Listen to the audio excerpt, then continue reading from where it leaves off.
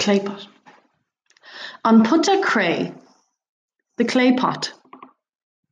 An nuain a bhí ann. It was Monday. Bhí Roisin agus Éine ar scoil. Roisin and Éine were at school. Bhí Aline ar siúl ag na páistí. The children were doing art.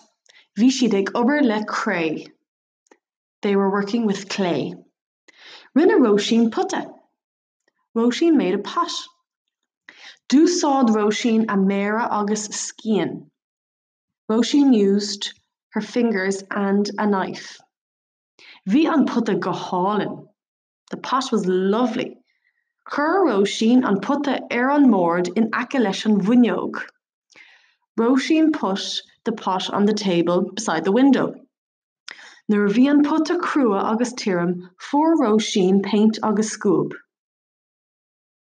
When the pot was hard and dry, Roisin got a paint and a brush. Chur she dahanna gealla ar an buta. She put bright colours on the pot. Dúsáid she dearg, glas, buí, aráiste agus guram. She used red, green, yellow, orange and blue.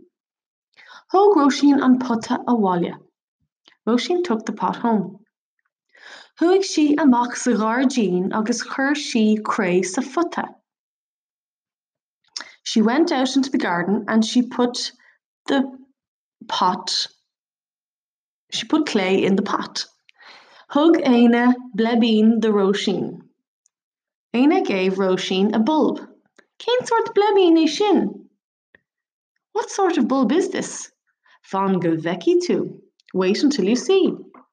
Chur Roisin an blebín's chré agus chur she uisce air. Roisin put the bulb in the clay and she put water on it. She watered it. Tar éis cúpla seachtain, thosaigh an blebín ag fás. After a couple of weeks, the bulb started to grow. Ansin, tróna amháin, nuair tháinig Roisin a bhaile ón scoil, bhí blá sa futa, tulip. Then one afternoon, when Roisin came home from school, there was a flower in the pot, a tulip.